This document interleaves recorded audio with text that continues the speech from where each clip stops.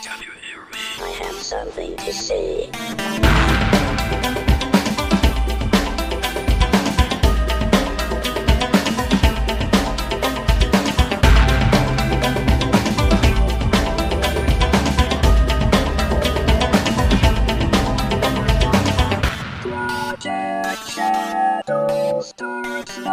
Hello everyone, how are you doing today? My name's Charlie. You might know me better as sci-fi fantasy writer C.E. Dorset, especially if you're reading my new book, Crucify My Love, which is out on paperback, Kindle ebook, and as a podcast. Just search for Mask of the Gods wherever you listen to your podcasts, and it should be there. So today, I wanted to talk about something that's been sticking in my craw for a while. I've been going through some of the old documents that I've collected over the years about how Star Trek was put together for the sake of, getting some inspiration.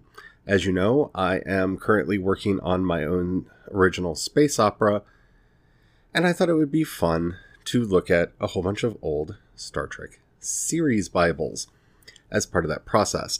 And I came across something that immediately explained to me everything that I've been struggling with Star Trek recently.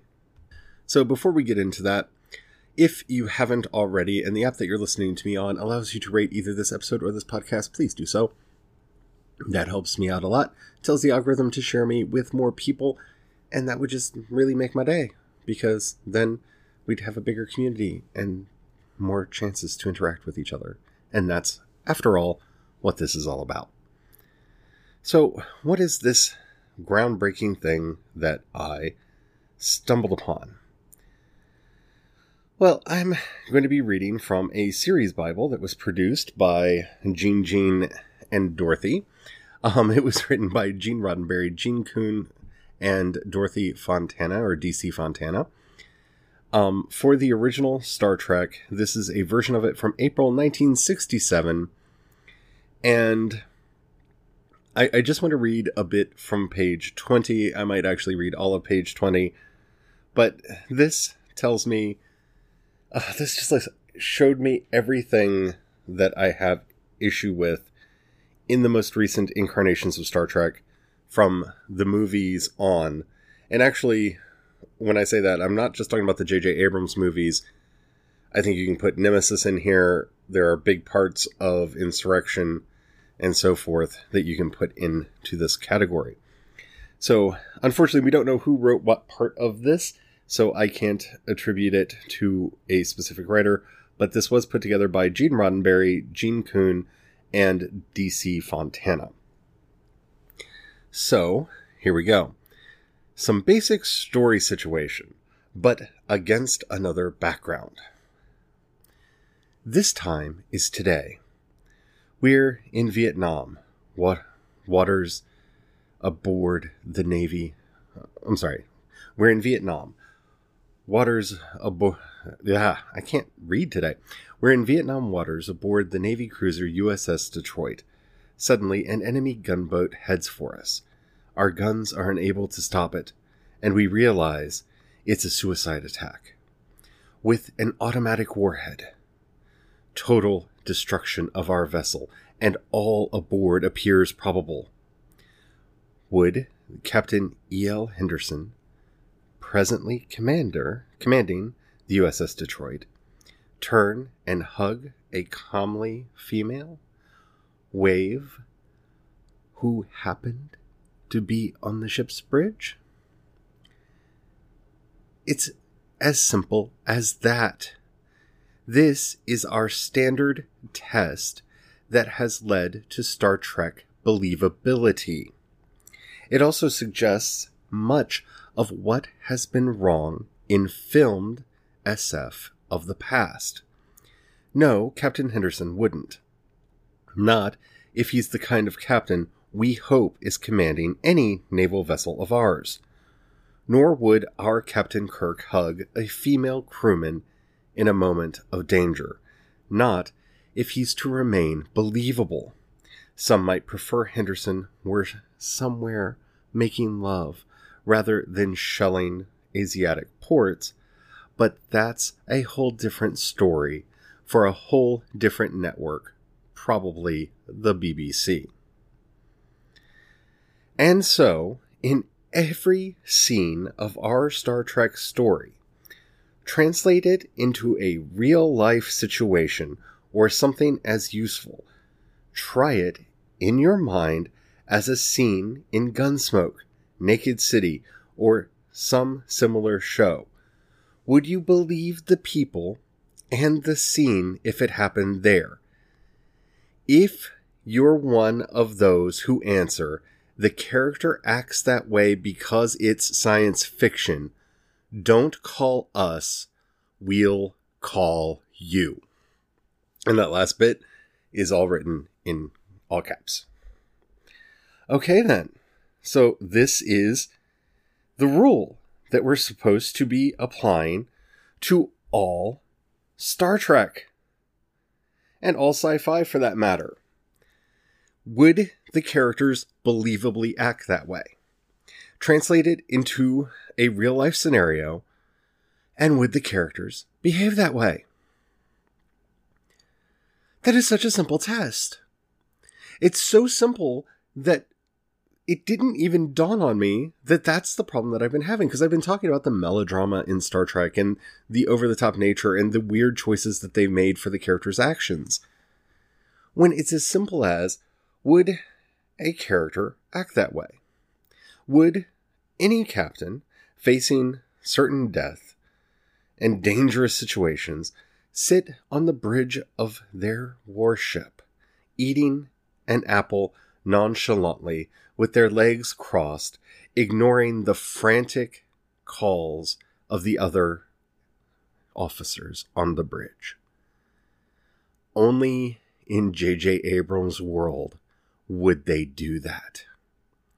You can't imagine a commanding officer doing that in the real world. It's ludicrous. It's insane.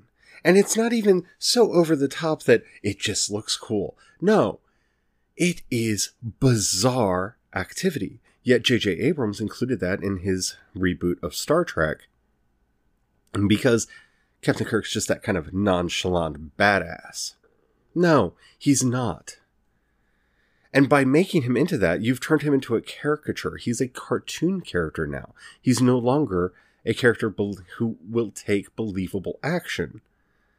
Yes, that may free you up to be able to do whatever you want with the character going forward, because you can literally have them take any action that you want, because you've already told us they are not going to be behaving like a rational human actor.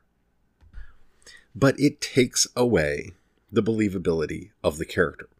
Now, the funny part is, later in the Setting Bible, they actually admit that in an early episode of Season 1, they have Kirk do this exact thing where he hugs a yeoman on the bridge when they think the Enterprise is going to be destroyed.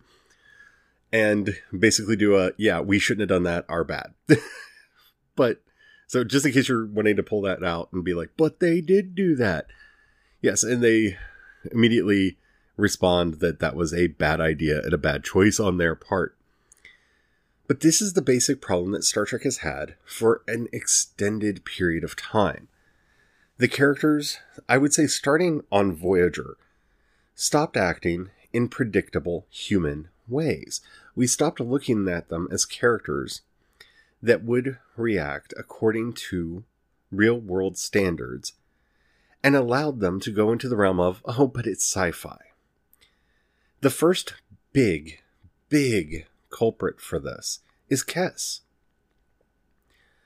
Kes behaves the way that she does because, well, it's sci-fi and she's this other race, and just let Kes be Kes.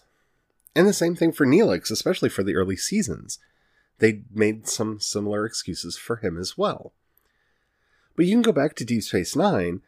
You could pluck Odo out of Deep Space Nine and throw him into any police procedural. You could put him on JAG. You could put him on any military base or any police force, except for maybe the 9-9, because that's a comedy show and they don't act according to human logic most of, a lot of the time either, but comedy. And he'd fit in, because that's the kind of character that Odo is. The same with most of the characters in there. You could put Quark in any gangster bar, in any movie or TV show, in any setting or scenario, and you could see Quark acting the way Quark does for the vast majority of the time. Sisko the same.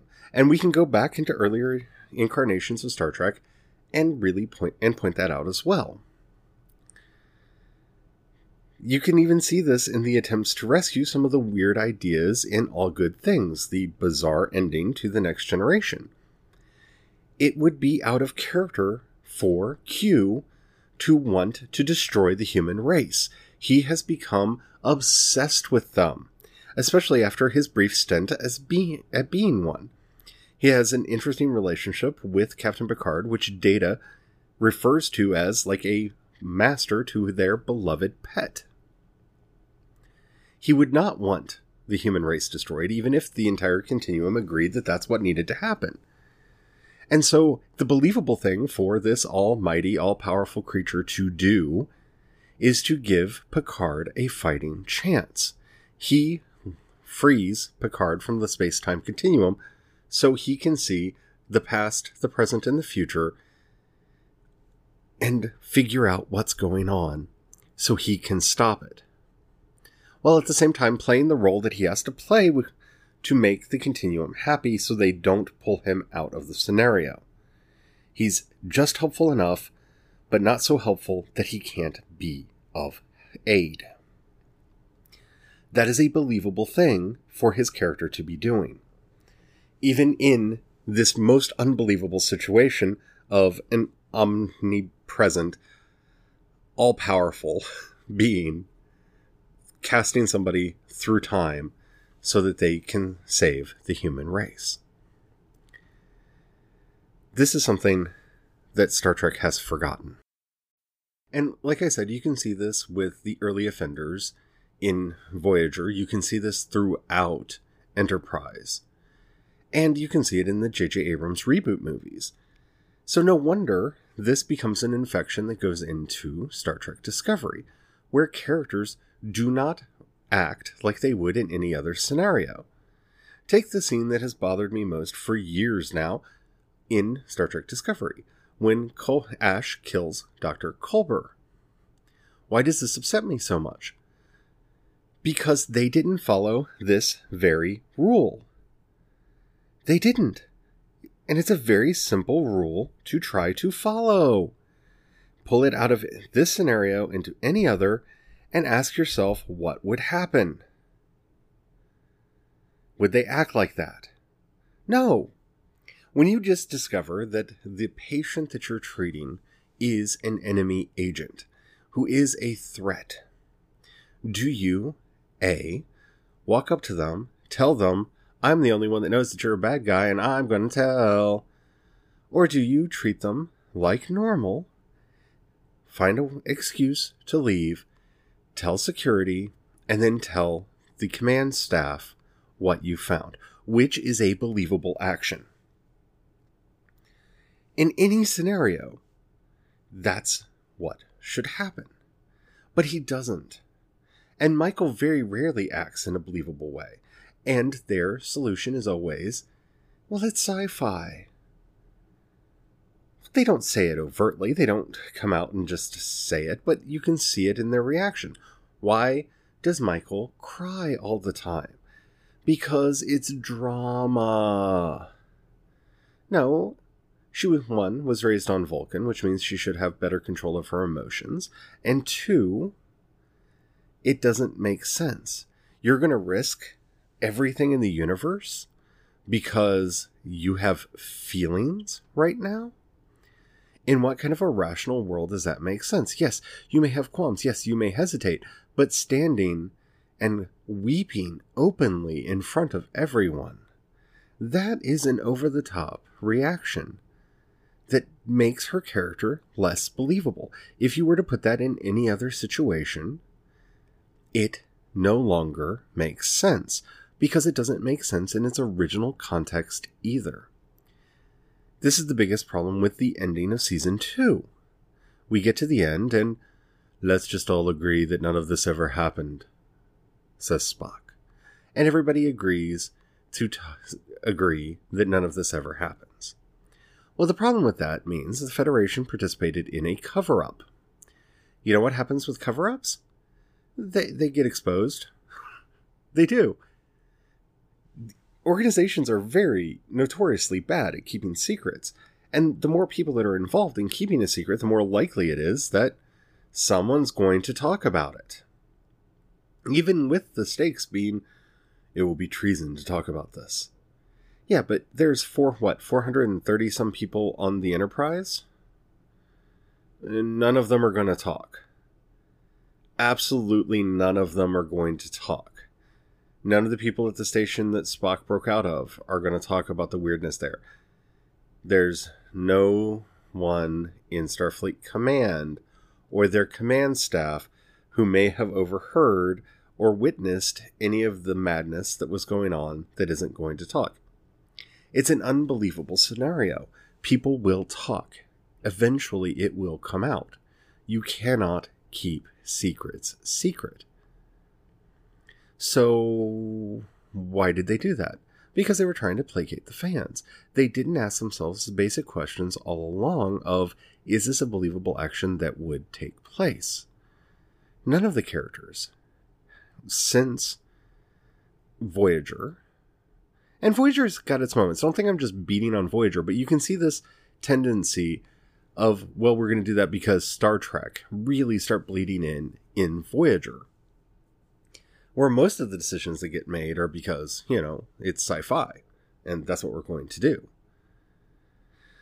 And it gave us a lot of unbelievable, predictable characters.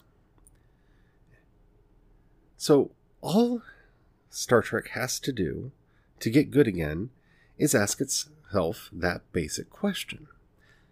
This is probably why I and others reacted so negatively to that Picard trailer, to that teaser that came out. It doesn't make sense for his character to act in the way that you have him acting. If you were to take him out of any scenario, this is a man who fought, who suffered, and now he's just going to give up? And see, the problem for us, whether or not you like his politics or not, is we kind of have several real-world people that we can look at here and see how they may or may not have reacted to this. We can look at somebody like a John McCain, for example, who was tortured much for his country.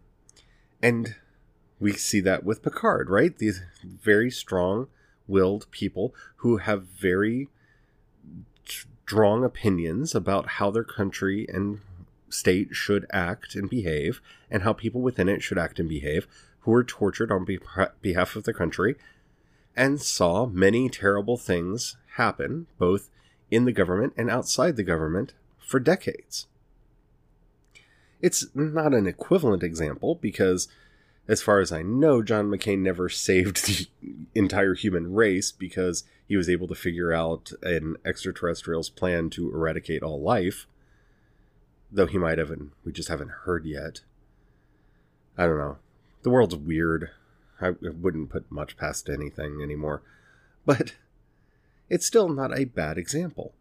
And throughout his life, he stood up for the things that he believed in, all the way to the point of doing it while suffering from cancer.